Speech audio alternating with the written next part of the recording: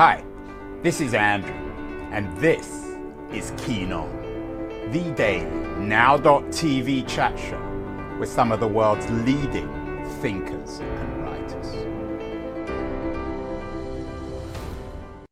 Hello, everybody. It's Monday, August the 14th, 2023, bright and early on the West Coast. We're talking business books today, best business books of the year. Last year, we had Andrew Hill of the Financial Times, who organizes their business book, their best business book of the year, to talk about the 2022 awards. He thought that they all, one way or the other, address the challenges of contemporary global capitalism, which they should if they're the best business book of the world. Chris Miller won it last year. He's been on the show many times. His book, Chip War, The Fight for the World's Most Critical Technologies, acclaimed bestseller. We've had other FT winners on the show in the past. In 2020, we had Sarah Friar, whose book, No Filter, The Inside Story of Instagram, won their award for that year. And we're back again for the 2023 awards. Over the weekend, the FT came out with their long list of best books of the year. And I'm thrilled that Andrew Hill is joining us again from a wet London at the Financial Times offices. Andrew, as I said last time, we talked about the sign of our Financial Times, how your 2022 best books address the challenges of contemporary global capitalism. Does that kind of go without saying for this kind of award? Can you write a good book and on business and not address global capitalism? Well, I guess indirectly, you can write a book about an individual part of global capitalism that might not be addressing the fate of the entire system. I mean, Sarah Friar's book that you mentioned back in 2020, the winner there, No Filter, that was a book about a specific element of, Instagram and Facebook that perhaps shed some light about the on one part of global capitalism. I think last year's lineup and to some degree this year's are demonstrating as a whole, all 15 books on the long list last year and this year taken together. We aim to, choose books that will span across the range of things that are important to business leaders, business readers, readers of the FT, customers of Schroders, who are our new partner this year. That's the kind of objective of the prize. But some of the individual books, you could say, aren't necessarily trying to eat the entire elephant of global capitalism. When I was growing up, everyone talked about the FT as the pink paper. I'm sure you still do, although back then in the 70s and 80s, it wasn't known as the pink paper because it was on the left. Today, it's certainly one of the more classically liberal newspapers in a dramatically changing political landscape. I'm not sure how involved you are on the committee side of determining these long lists, Andrew, but do you have to be a bit careful politically? Do you not want to be seen as favoring one side or the other, particularly when it comes to issues like global monopolies, the environment? No, I don't think that's the case. I'd like to think that we try and keep an even hand here. I think there is a skew probably in business books in general, because a lot of the ones that have got through traditionally to this stage and later stages of the book award, a lot of them tend to be written by journalists. There's a clear skew there, and journalists, obviously, we pick out books, we pick to write books about where things have gone wrong or where there's a particular point of interest in an element of global capitalism. And so you might end up with a slight skew towards critique. But I know, because I've sat in on the judging panel that now takes on the long list and has to select from that 6 finalists, that our judging panel, they like to have books that range across the entire spectrum. We've had grumbles before sometimes in the judging meeting that there aren't enough books on the list that look at the kind of virtues of business, the virtues of capitalism. But the honest truth is that there's a lot of books that get entered which have a subtitle along the lines of, how X brought down US capitalism, how the economy is going to be destroyed by this next technological development. So I'd say, I haven't done the maths, there's probably a slightly negative skew to the books that get entered and possibly the books that get written. But I think we try the best we can to filter out on an even-handed basis and pick the best books, the most compelling and enjoyable books, whatever their political slant. Yeah, I think for better or worse, you are very even-handed. You're about as even-handed as they get. You've broken this year's long list down to 5 categories. Before we get into those categories, the one category missing, I guess, is biographies. There are no biographies of Musk or Zuckerberg or any of the other titans of global capitalism. I know Walter Isaacson's coming out with a new book about Musk next month. Does that strike you as interesting that there are no biographies? No entrepreneur is considered either appropriately heroic or villainous to get on the list this year? Well, I think we're not sold on the idea that there has to be a biography on there every time. Biographies have done well and indeed have won in the case of Sebastian Malaby's Greenspan biography a few years ago. The fact is that I think it's becoming quite hard to write some of these books and get them to the finish line, partly because people like Musk, the developments are happening day to day. I look forward to Walter Isaacson's book. I don't think it's been released anywhere. Did you look at it? Did the Isaacson book get considered? I can't really comment on the books that weren't considered. Andrew, that's a yes. Well, anyway, let's move on. Your first category is technology and jobs, which, of course, is a very Muskian subject. Tell us about this particular category, which books are included, and why you think it's such an important category. I mean, that almost goes without saying, really. Yeah, I mean, I suppose this has been a trend that's been emerging over the last 4 or 5 years. We had Martin Ford's book, Rise of the Robots, that won a few years ago. Yeah, he's been on the show. Yeah, and in a way, that was a sort of precursor of waves of books that were that have been entered and that have got through to this phase and beyond. Shoshana Zuboff's book from a couple of years ago, I'm sure she's been on. Did she win? Did the Zuboff book win? No, it was shortlisted. Didn't win, but shortlisted. I think this year we've got essentially, one thing that occurred to me, that I'm a bit of a historian and I like to look back at lessons from the past, is that there are 2 or 3 books on this list, all of which mention the Luddites. And this is what these books are sort of about, really, the threat of technology. How do you make the most of the opportunity that AI in particular presents and automation, and what can we learn from the way in which this has happened in the past? So we've got Power and Progress, which is Daron Acemoglu's latest with Simon Johnson. Yeah, these are heavyweight couple of MIT economists, are they? Yeah, but looking back at really how the rapid advances of technology, what the socioeconomic consequences have been over the centuries. As I joked with you at the beginning before we went live, if I had to bet on one book getting on the shortlist, this is it. We haven't had many of the books on the show. In fact, we haven't had any of them. But that's a book that I wanted those authors on the show, and I actually want to read the book. What is it? What's the book?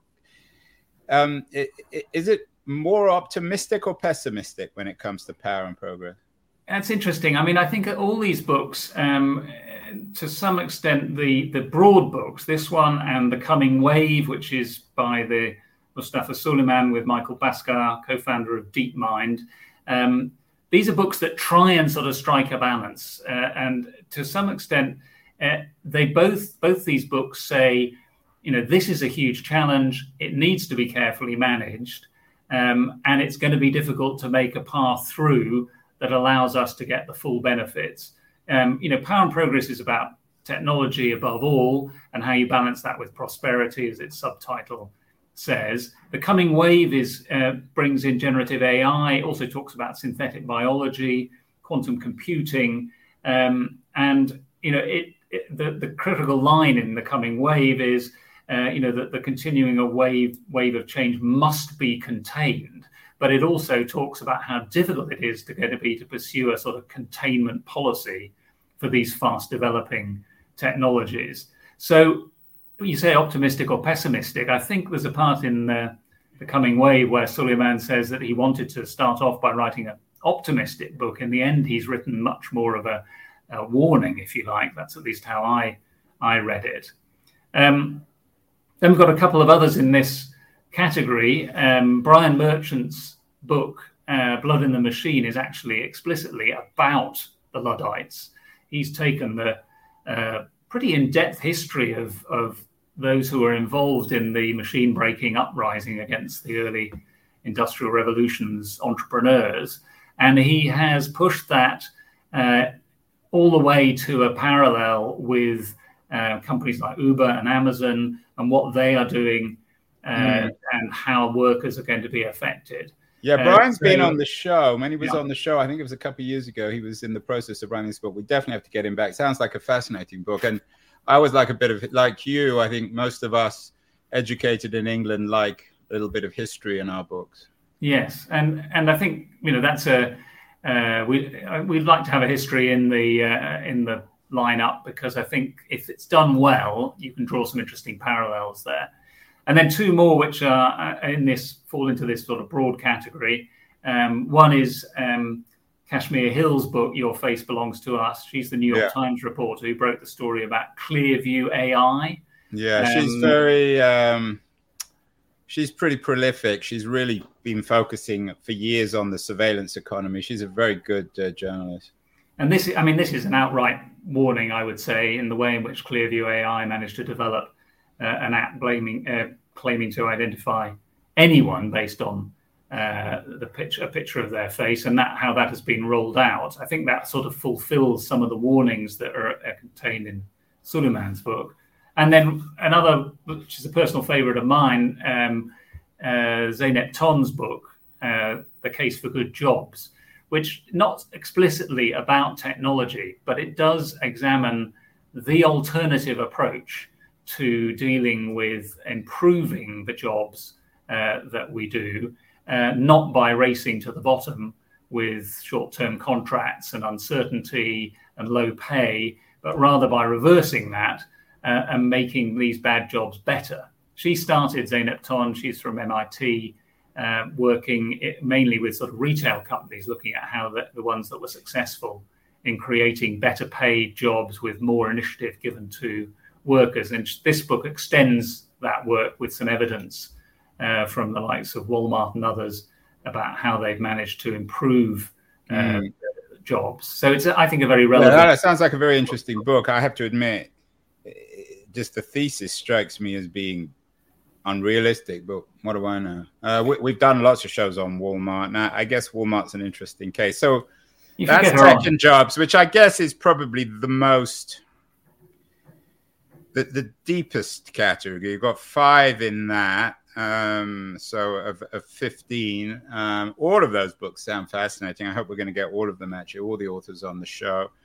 And then the second category, Andrew, is the future of money. Again, a perennial subject. Yeah, I should say that these are categories that were sort of applied after the fact. I mean, in the way the process works is we put these books, we put out a request to FT reviewers, some 60 colleagues, to recommend books that they've seen or think are coming up. We go through a process of then parceling out the entries that we get to another 10 colleagues, and this is what emerges. And then, out of that, the 15 are selected. So future of money. Well, I mean, in a way, one of the subcategories of the Book of the Year award is that the book should stand the test of time. Now, this is one, it's almost impossible to judge that. And particularly, I think, in this case of looking at crypto and related future of money questions. But we picked 2 here. One of them is explicitly about crypto and very skeptical. I think crypto lovers will hate us for this, which is Easy Money by Ben McKenzie. So he's the OC actor who turned his kind of lockdown layoff into an obsession with crypto.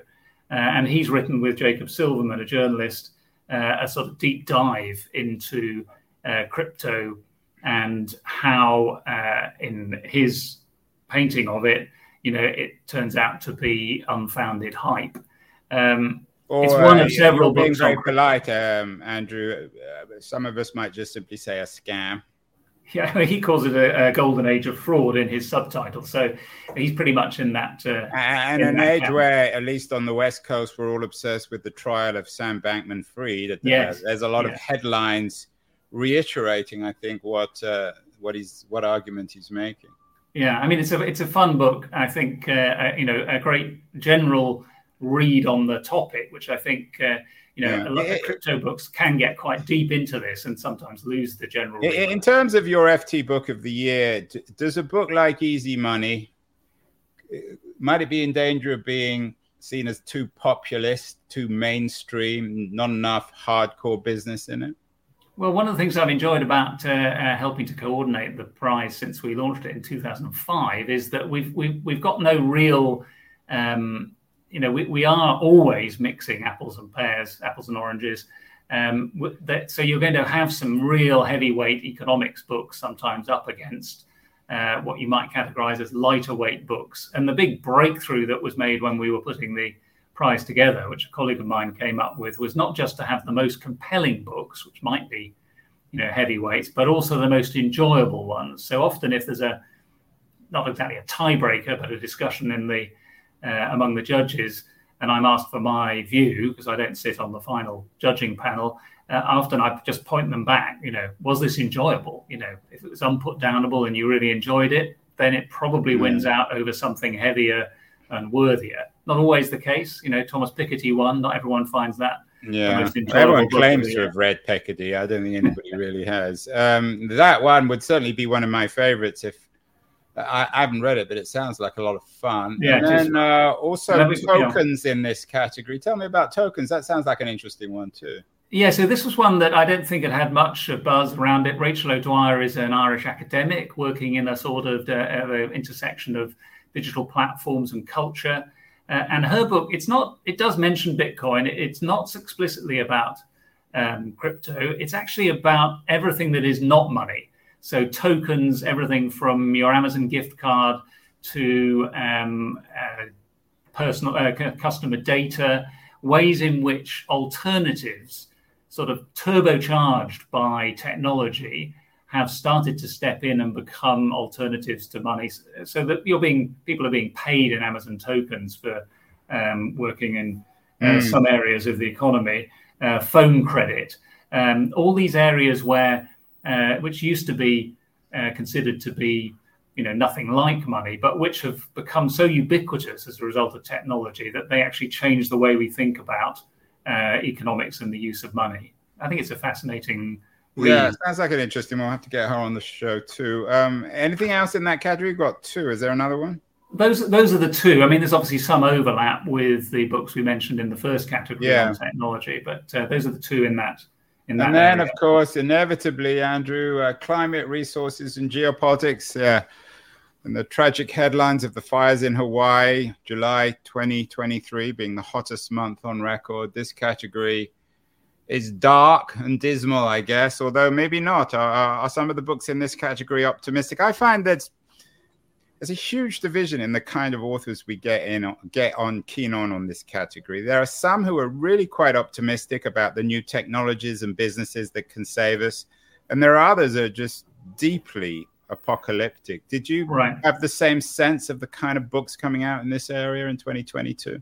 Yeah, I mean, you can't ignore the climate resources category. There's only one book explicitly about climate here, and that's 5 Times Faster, which is Simon Sharp's book. He's a former UK civil servant who worked in this area, and this is really a sort of pragmatic look at ways in which 3 groups of people, scientists, diplomats, economists, can try and sort out the climate crisis. The 5 times faster is about the need to decarbonize the world economy 5 times faster this decade than in the past 2 decades in order to meet any of the global warming targets.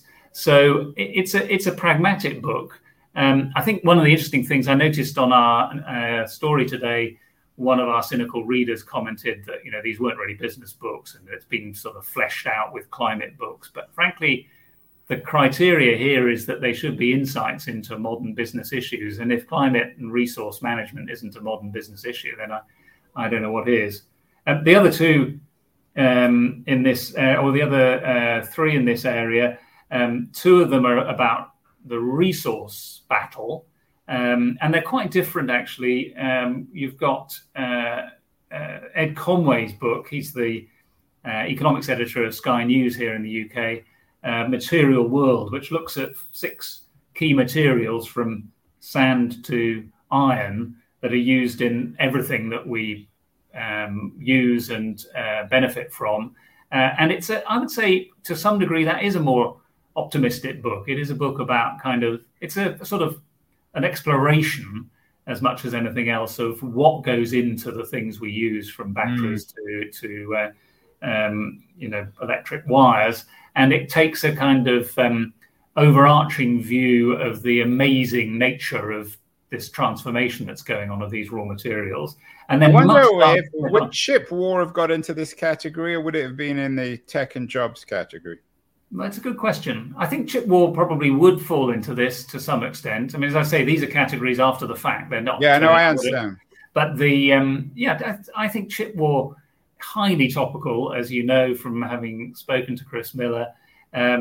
Still, its relevance actually increases month by month, it seems to me. But it does cover everything from the kind of sourcing of silicon and the raw materials for chips through to the geopolitics. So to some extent, it does fall into the resource category. The other book about resources takes a different material, cobalt red, it's called, by Siddharth Kara. And this came out earlier this year and was very well reviewed.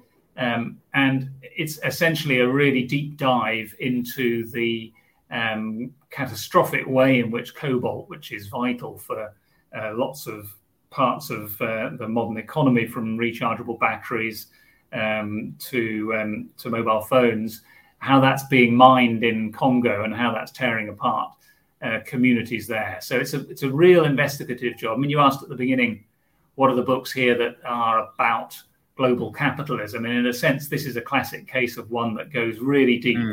Sorry for the mining pun, but deep into the kind of one basic element, and tells a story about how that is affecting. Yeah, I haven't had the author. We're going to hopefully get all these authors on the show, but that one sounds like an FT winner. I could imagine that one winning. Certainly very relevant. Yeah. And then we've got because it wouldn't probably be a global book award if it didn't have something about China there. Clearly, China pops up throughout this, but Bethany Allen, who I think is Taiwan-based, has written this really critical book, Beijing Rules, about China and how it's pursuing its quest for global influence across everything from sort of trade policy, which we know about, to indirect influence on what Western brands are doing, what individual Congress people are doing. There's a great tale that weaves through it of how a sort of honeypot trap was laid for some US politicians, investment in technology. It's a book which is essentially a warning. I don't think it's going to get a Chinese translation, let's put it that way, or at least only a very bowdlerized one if it ever makes it into mainland China. Well, it'll be up to Bethany to accept whether that bowdlerized one goes out. Is the FT, does it have a large readership in China? I know you're now Japanese owned. It's a good question. I don't know the answer to that. I mean, certainly we had FT Chinese as a sort of version of the FT that was available there, and I haven't got any figures there on what the distribution is. Hong Kong is still our Asia hub for a lot of the news that comes out of the region. but obviously that's getting more difficult. And there was definitely a large readership there. So, I'd like to think that we are still read, but I don't know what the extent now is of censorship of some of the things that we might put out. Well, one thing China's famous for is its billionaires, just like America, billionaire capitalism. And this is the fourth category. I joked or half joked earlier, Andrew, in the beginning, that there were no Musk's books, no specific books on Musk, but of course on the category of billionaires. Very influential. Nate, I guess we could call today's global capitalism billionaire or multi-billionaire capitalism. What are the books on billionaires in the list? Yeah, so there's two books here. One of them is a great biography, biography accounts, investigation by James B. Stewart and Rachel Abrams. James B. Stewart was obviously a very well-known journalist, but he was right at the outset of the prize in 2005. He was, I think, a narrow second to Tom Friedman's The World is Flat with his book Disney War about the Michael Ovitz years at Disney. And this book, Unscripted, is about the battle for the Redstone's empire as Redstone himself began to decline. And this extraordinary battle went on between the Redstone, his daughter, and Redstone's lovers, essentially, and everybody around them, a court built up around them. Our reviewer, Josh Chaffin, said it was about sex, power, and a seemingly belief in his own immortality. Those were the kind of obsessions that he had. And so this is a riveting read, really, a sort of real-life succession. I think that was another comment that was made about the book, as the Redstone declined and the wolves began to circle around the empire that eventually is now traces Paramount. So it's an interesting book, very, very interesting, and it's of course also about the entertainment industry. And this other book on Billionaires Row by Catherine Clark is on the real estate industry, which just out, I think, industry. Just out or just about to be published. Billionaires Row is the bit of Manhattan where if you've been recently and stood in Central Park looking south, you can see the skyscrapers, residential skyscrapers being built, the so-called super talls along 57th Street, making a kind of mark on the skyline. And this is about the race to build, everything that the individual real estate impresarios had to go through in order to try and sling up these huge buildings. And so through that's a sort of lens through which Catherine Clark looks at the kind of billionaire culture that actually fuels this kind of extraordinary, hyped up and engineering feat, actually. So there's a sort of there's an interesting kind of combination here of the billionaire culture, the real estate culture, both of which have overlapped for years, of course, and a bit of history there about Manhattan, plus the kind of the very engineering feat that put these things into the sky. And I hope not too much about Donald Trump in Billionaires Row. Already too many books about him. Yeah, not too much. I think this is about the new real estate.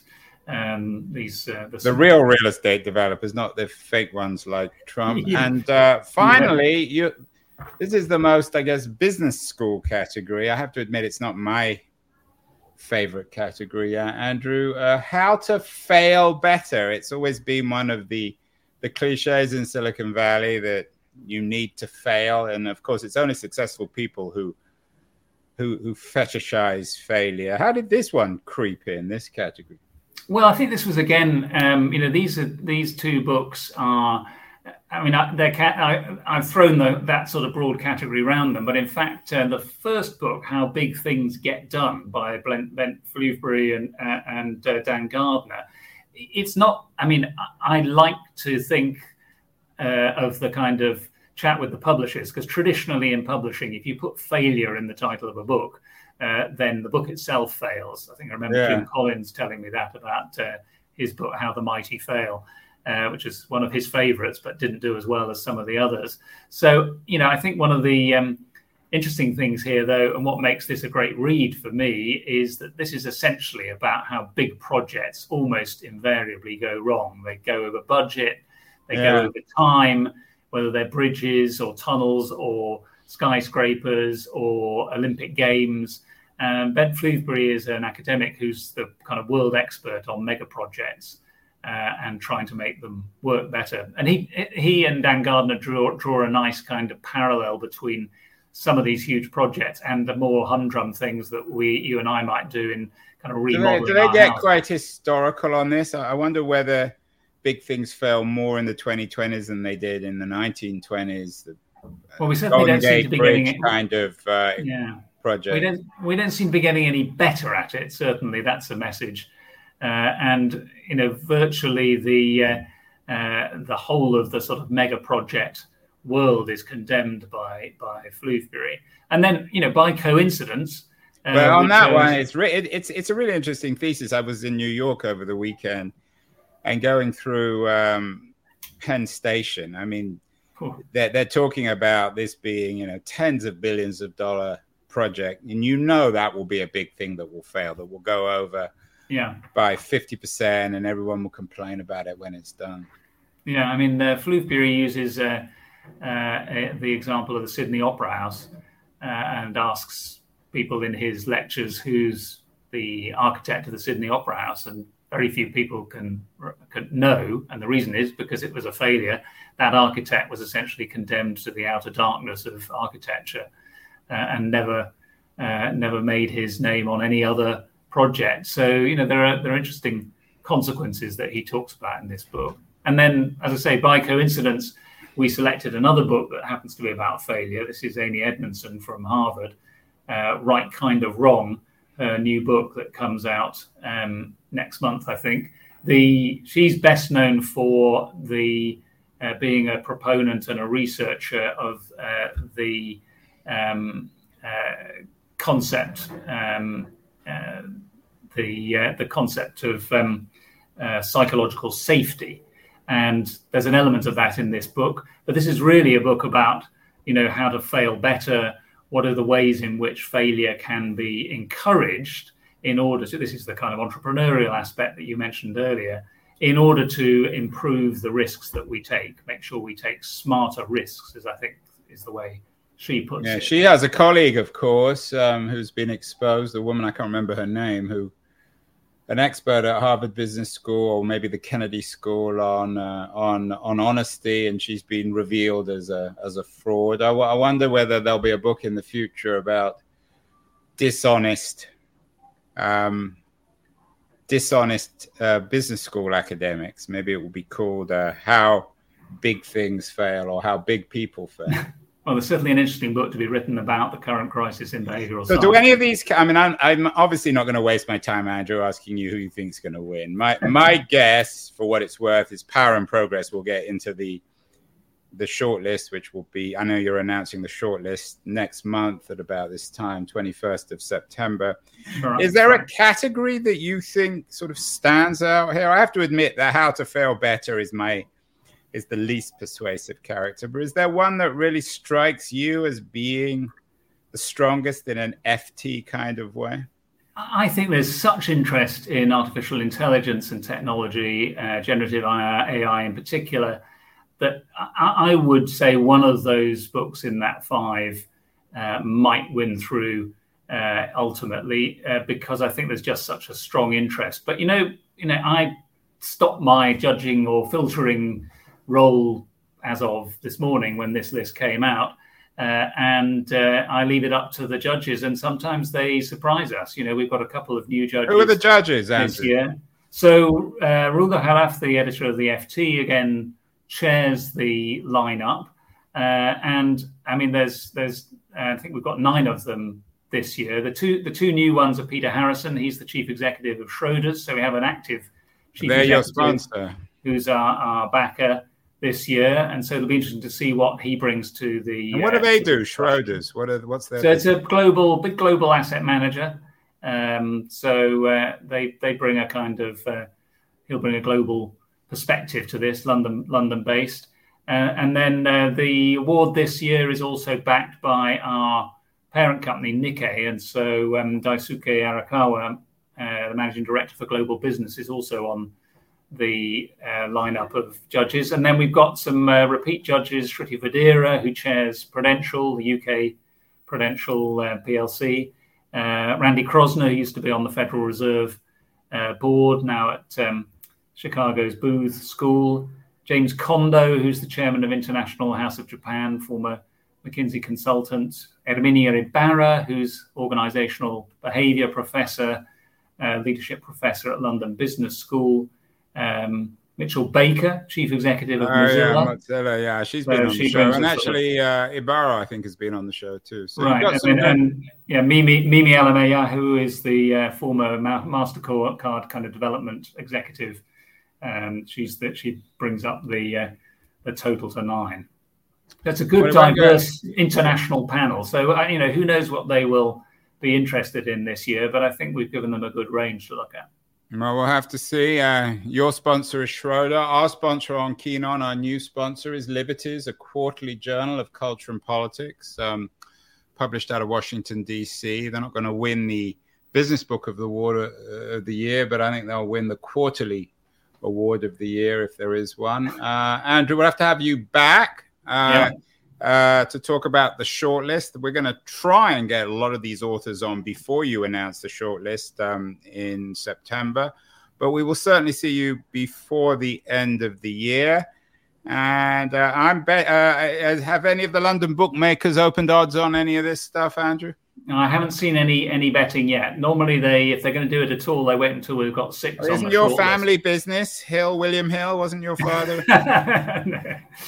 No relation, nor a relation to Kashmir Hill, who's the author of the. Right. Well, if any of the Hills are watching, the William Hill people, I'm betting on Power and Progress, but I always lose on everything, so we'll have to see. But we'll see you again probably next month, Andrew, but certainly by the end of the year. Yeah, congratulations on the list. In all seriousness, it's a wonderful list, and it's a wonderful prize and project, so we'll talk to you again before the end of the year. Thank you so much. Thanks, Andrew. Great to be on.